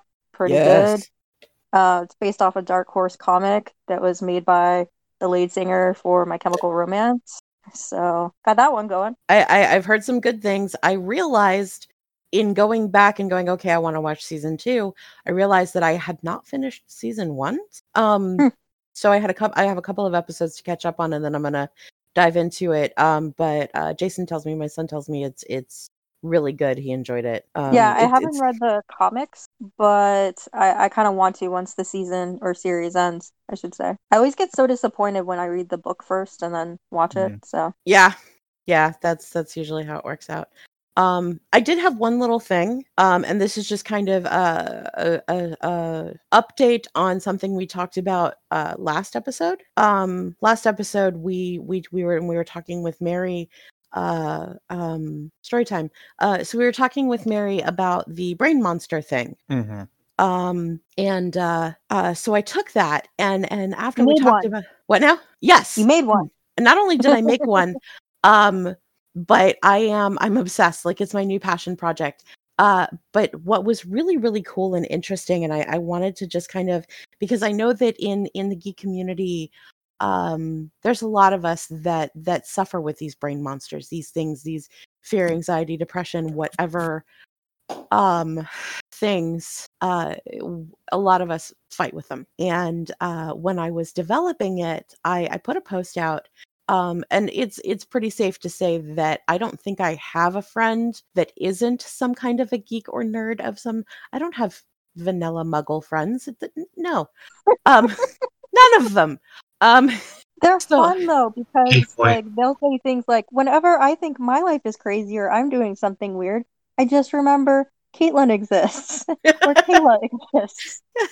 there's we all have our crazy stuff, you know. So I put out this post and I just put it on my personal page, saying, hey, I need suggestions. I explained what the brain monsters were, that it was the theory of taking these things, these anxieties and fears and whatever, and in your head creating this little monster that you can soothe or talk to or tell to shut up or whatever. Give it a cookie is my favorite one. And I needed suggestions on others to make. Like I had come up with like, pain, panic, fear, that kind of thing. And the response, the just, I mean, practically everyone on my friends list had something to say, had some kind of a suggestion. And what I realized very quickly was how much we all have these things in common and how we all kind of fight with these things. And I was like, guys, look at this. Like it's kind of fucked up, but look at this. We're none of us are alone. We're all fighting these monsters. We're all dealing with these things. You're not alone in these things. And we all are kind of in this subset of the world and the community of people that use their brains in different ways, and deal with things in different ways and deal with emotional issues and stuff like that. And it fueled me in such a way. It was just so incredible and so heartwarming to see that and see everybody kind of comment and show a little bit of vulnerability in making these suggestions. And I was like, that's it. This is what I'm doing from here on. And I have made one, and the pictures are posted up on the page. And I'm working on another one. And I have this weird thing. I cannot do commissions. And I've talked about this before. I can do something 100 times, and as soon as somebody tells me to do something or asks me if I can make something for them, there's this little space in my brain that goes, nope, don't wanna. And I can't fix it. So I'm not necessarily taking commissions, but I am taking all of these suggestions and I am writing them all down. And I would love to hear from our listeners as well, things that you struggle with, for being different or whatever it is, as inspiration. And I'm going to keep making these things. And if you are in the South Florida area and have empty pickle jars, I need them. The Well, big are you pickle accepting of jars. other size jars or only pickle jars? Currently right now, the ones that the one that I've created was it was big and it fit in really nicely in one of those like big pickle jars. So I'm kind of going with that size right now because I'm doing it mostly out of fabric, and the tinier you get in sewing, the harder it is. and my hands are not what they used to be. So they're probably going to be around big pickle jar size for now. But I have had a few people say things like, can you use other jars? And I was, and like the larger olive jars are also really cool size and shape for that. I had one person ask if I could do it in a spaghetti sauce jar, which is kind of tiny. So I may have to switch mediums for that one. But we'll see, but I'm starting with the bigger ones to kind of get used to making these funky little dolls, and we'll see where we go from there. So yeah, it's being done. And thank you, Mary, for kind of dragging that idea out of me last week. So yeah, that's what's going on. Cool. So looks like it's time to go back to the big board and see who is the geekiest. Yeah, Caitlin. Yes. Honey, you're Yes. you are the geekiest. That's really funny because I feel like I'm like a jack of all trades geek, master of none. So I wasn't expecting that. Excellent. You know what? And that's okay. That you are diverse, and I love that. And you are definitely by far. Caitlin came out in front with 9, and I probably could have given her. I think we all could have given her more. Joe came in second at 4, and Will and I tied for Chew. Nice. All right. So, Caitlin, as is tradition, you have the rights, responsibilities, and duties to plug whatever it is you want to plug first. So, if there's anything you want to promote. Actually, yes, I will. A friend of mine, Eric Andrus, he is actually creating some tabletop gaming stuff along the lines of Dungeons and Dragons. He's calling it The Dark Histories. It's kind of got two sets starting right now. One called Corrupted Flesh is kind of the main one that he's got going, and it's about to be published in the near future. So look for The Dark Histories. Corrupted Flesh from Eric Andrus. Ooh. All right, and we will put a link to that, however we can, in the show notes. Excellent. Excellent. Kayla, Yo. where can they find you on the interwebs? You can find me on the twits at Huck_Kayla. That is Kaila.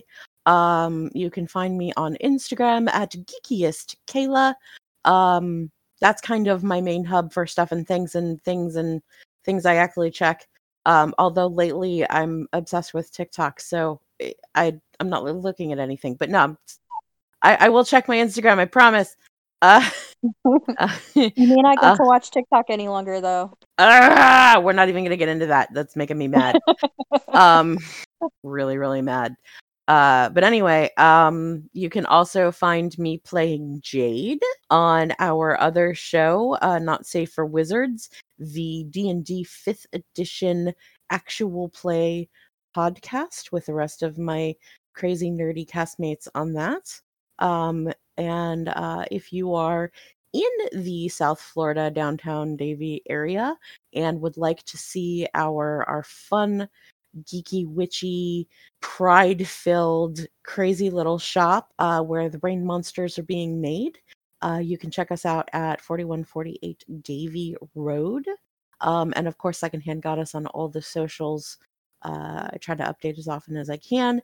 And for our online store stuff, you can check out secondhandgoddess.net.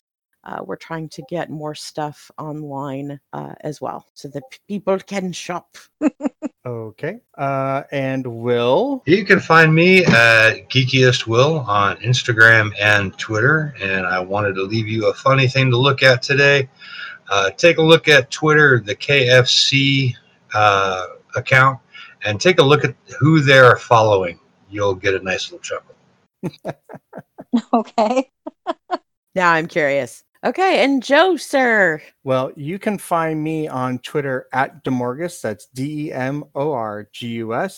You can find the podcast stuff at The Geekiest Pod across all the socials. That's Instagram, Facebook, Twitter. You can find me being the DM of the Not Safe for Wizards 5th edition actual play podcast, where I play everybody else but the characters. There's still the link in the show notes to watch me actually play D&D on the Mind Flayed Mondays YouTube channel. Get to watch me win D&D. And nice. I think that's about it. So just want to remind you in this time of COVID to please continue social distancing, wear a mask. As Pete would say, don't be a dick. We believe that Black Lives Matter, and we thank you for listening this week, and we look forward to talking to you next week. Bye. Bye. And Will would interject here and say, leave it better than you found it. Hey there, listener. Before we get out of here, just want to ask you to do us a little favor. Two little favors. One, if you go to Apple Podcasts, leave us a rating and review there. 5 stars would be great, but hey, we're leaving that up to you. And second would be, share the podcast with your friends, family, coworkers, whoever you think would enjoy a deep dive into geek culture. That would definitely help us. Thanks for listening. The preceding program was brought to you by Armored Bear Productions.